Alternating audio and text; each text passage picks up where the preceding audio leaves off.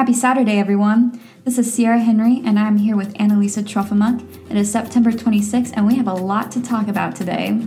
Early voting started this week, so we have a lot of ground to cover there, but stay tuned until the end of this podcast to hear a story about a Sullivan man who kept a 60-year-old sandwich that was half eaten by Richard Nixon. We also have some important news in education, sports, and public safety. And at the very end, we will go over the latest coronavirus cases in Coles County, Macon County, and McLean County. Reporting mentioned today can be found at Pantagraph.com, Herald-Review.com, and JG-TC.com.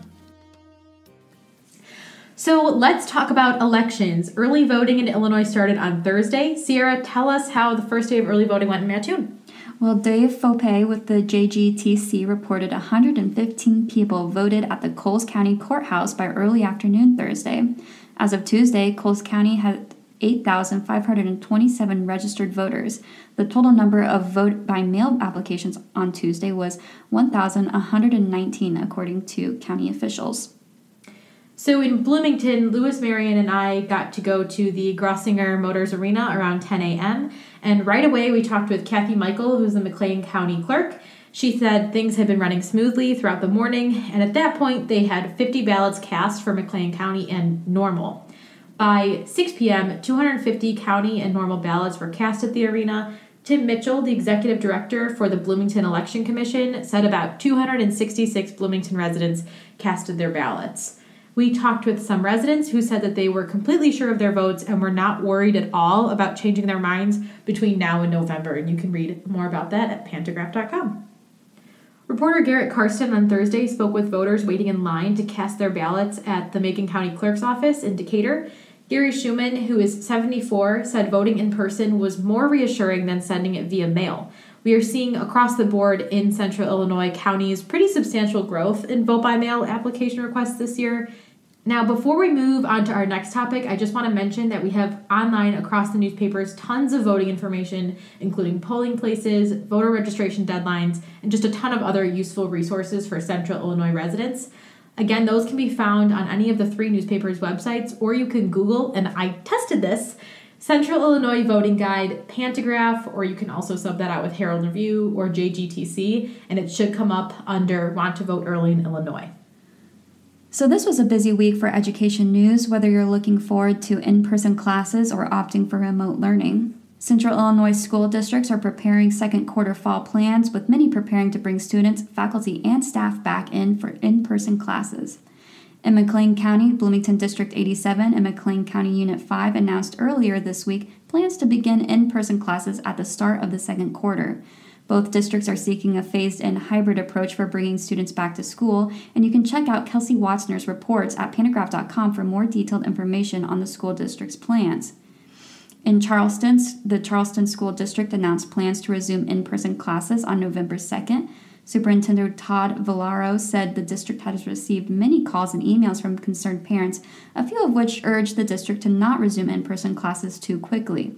The majority of the messages were from parents and teachers speaking out against remote learning. The district plan includes a hybrid model of reduced in-person classes and remote learning options, and you can check out JGTC Rob Stroud's report at jgtc.com. In Mount Zion, a staff member at the high school tested positive for COVID-19. The Herald and Review reports the staff member had worked around students the week of September 7th. Let's move right into public safety-related news. On Wednesday, a Kentucky grand jury decided not to charge Louisville police officers with killing Breonna Taylor. For those who are unfamiliar with the case, Taylor, who was 26, was shot to death during a drug raid gone wrong on the night of March 13th. Calls for the arrest of the involved officers were among rallying cries and protests against systemic racism and police brutality across the country this summer. Prosecutors said that two officers who fired their weapons at her, officers Jonathan Mattingly and Miles Cosgrove, were justified in using force to protect themselves. The only charges brought by the grand jury were 3 counts of wanton endangerment against fired officer Brett Hankinson for shooting into Taylor's neighbors' homes during the raid. The FBI is still investigating potential violations of federal law in this case. Demonstrators in Bloomington were outside of the McLean County Museum of History on Wednesday evening and said they were frustrated with the outcome. Myself and photojournalist Lewis Marion were out there for a good portion of the evening, and we heard from some of the folks who were in the crowd that day. Toward the end of the demonstration, the group spelled out Breonna's name in tea light candles and sang "Lean on Me." And you can see visuals of that and a video on our website, pantagraph.com. Similar events in Decatur took place that same night. Decatur residents held a candlelight vigil in honor of Taylor. Cameron Williams, who's the co-chair of the Central Illinois Democratic Socialists of America, led the events that evening in Central Park. You can read what some of the members of the crowd had to say in Scott Perry's article, accompanied by photos from Clay Jackson. Switching gears here, Mattoon city officials said that it is likely the city will appeal a state panel's ruling that the Mattoon Fire Department's ambulance service should be reinstated.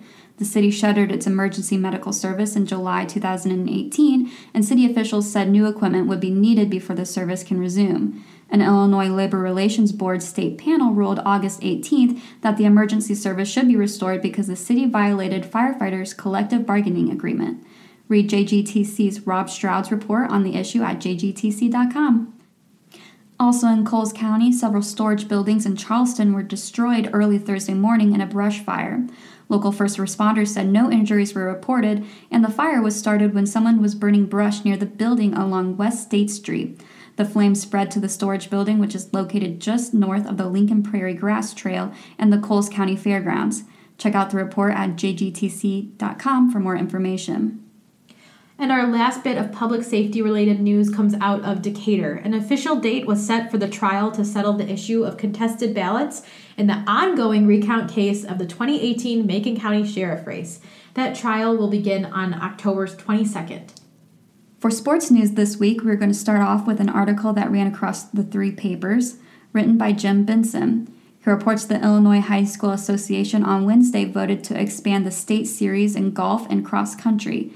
There will be sectionals in golf and cross country, but still no state tournaments.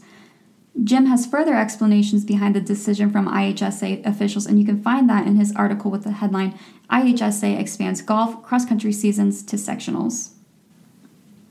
Reporter Joey Wagner went on a 5-mile walk with Brad Underwood, the head coach of the Illinois men's basketball team. They talked about how the pandemic impacts Underwood's 4th season with the team.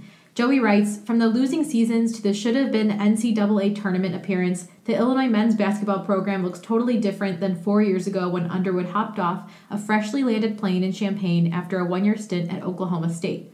Photojournalist Clay Jackson caught a portion of the interview on video, and that can be found with the article at herald-review.com under the headline, Watch Now, entering his 4th season, how the Illinois men's basketball team turned around under Brad Underwood.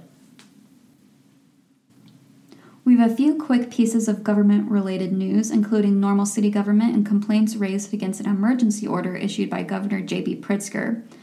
To start, the Normal City Council doubled the local motor fuel tax from 4 cents to 8 cents per gallon starting December 1st. The council approved the ordinance Monday night in a 4-3 vote with council members Kathleen Lawrence, Stan Nord, and Scott Preston voicing opposition to the increase, citing concerns for people already struggling during the COVID-19 pandemic.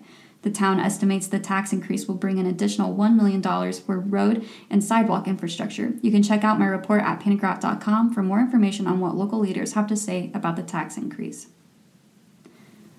Coles County landlords are sounding off opposition to Governor J.B. Pritzker's 30-day extension of a renter eviction moratorium.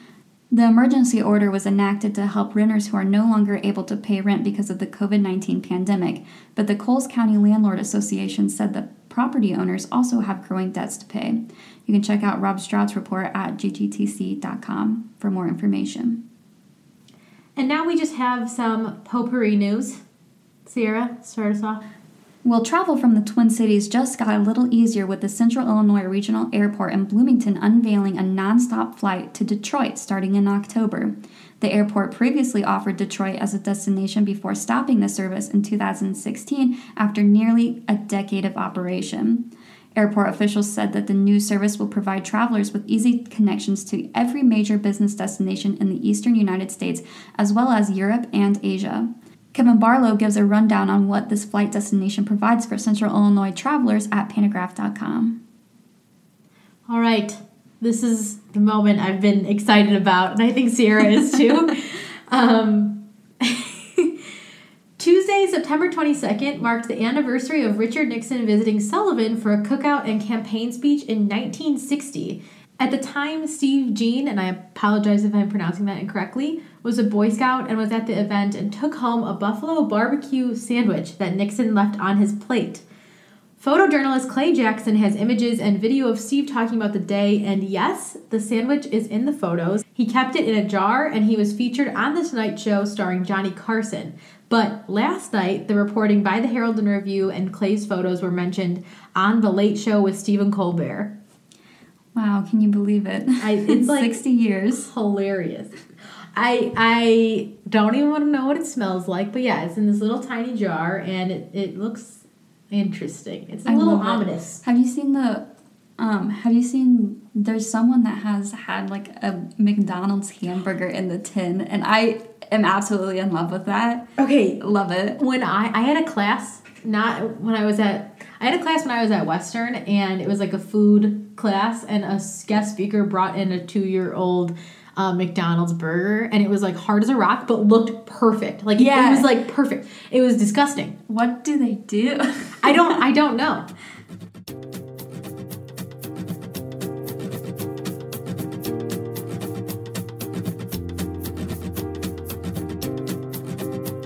Before we wrap things up, here is a quick update on COVID-19 cases for Coles County, Macon County, and McLean County. The following data reflects numbers announced by county officials on Friday, September 25th.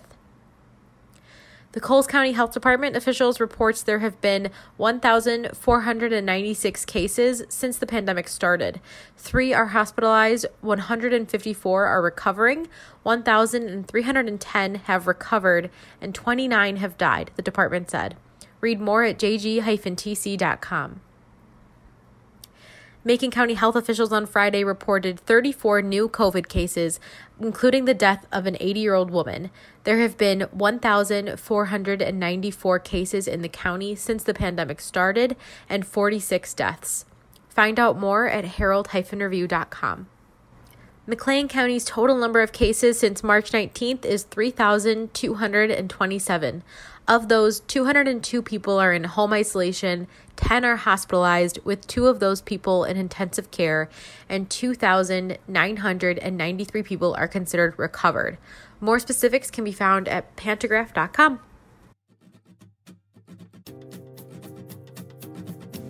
Well, that's going to do it for us today, folks. Thank you so much for tuning in. A special thank you to our subscribers who make all of this work possible. If you are enjoying this podcast and want to support local journalism, you can visit any of the 3 newspaper websites for more information. Again, those are pantagraph.com, herald-review.com, and jg-tc.com. Thank you all again. Join us next week at 10 a.m. on Saturday for the next episode of Long Story Short.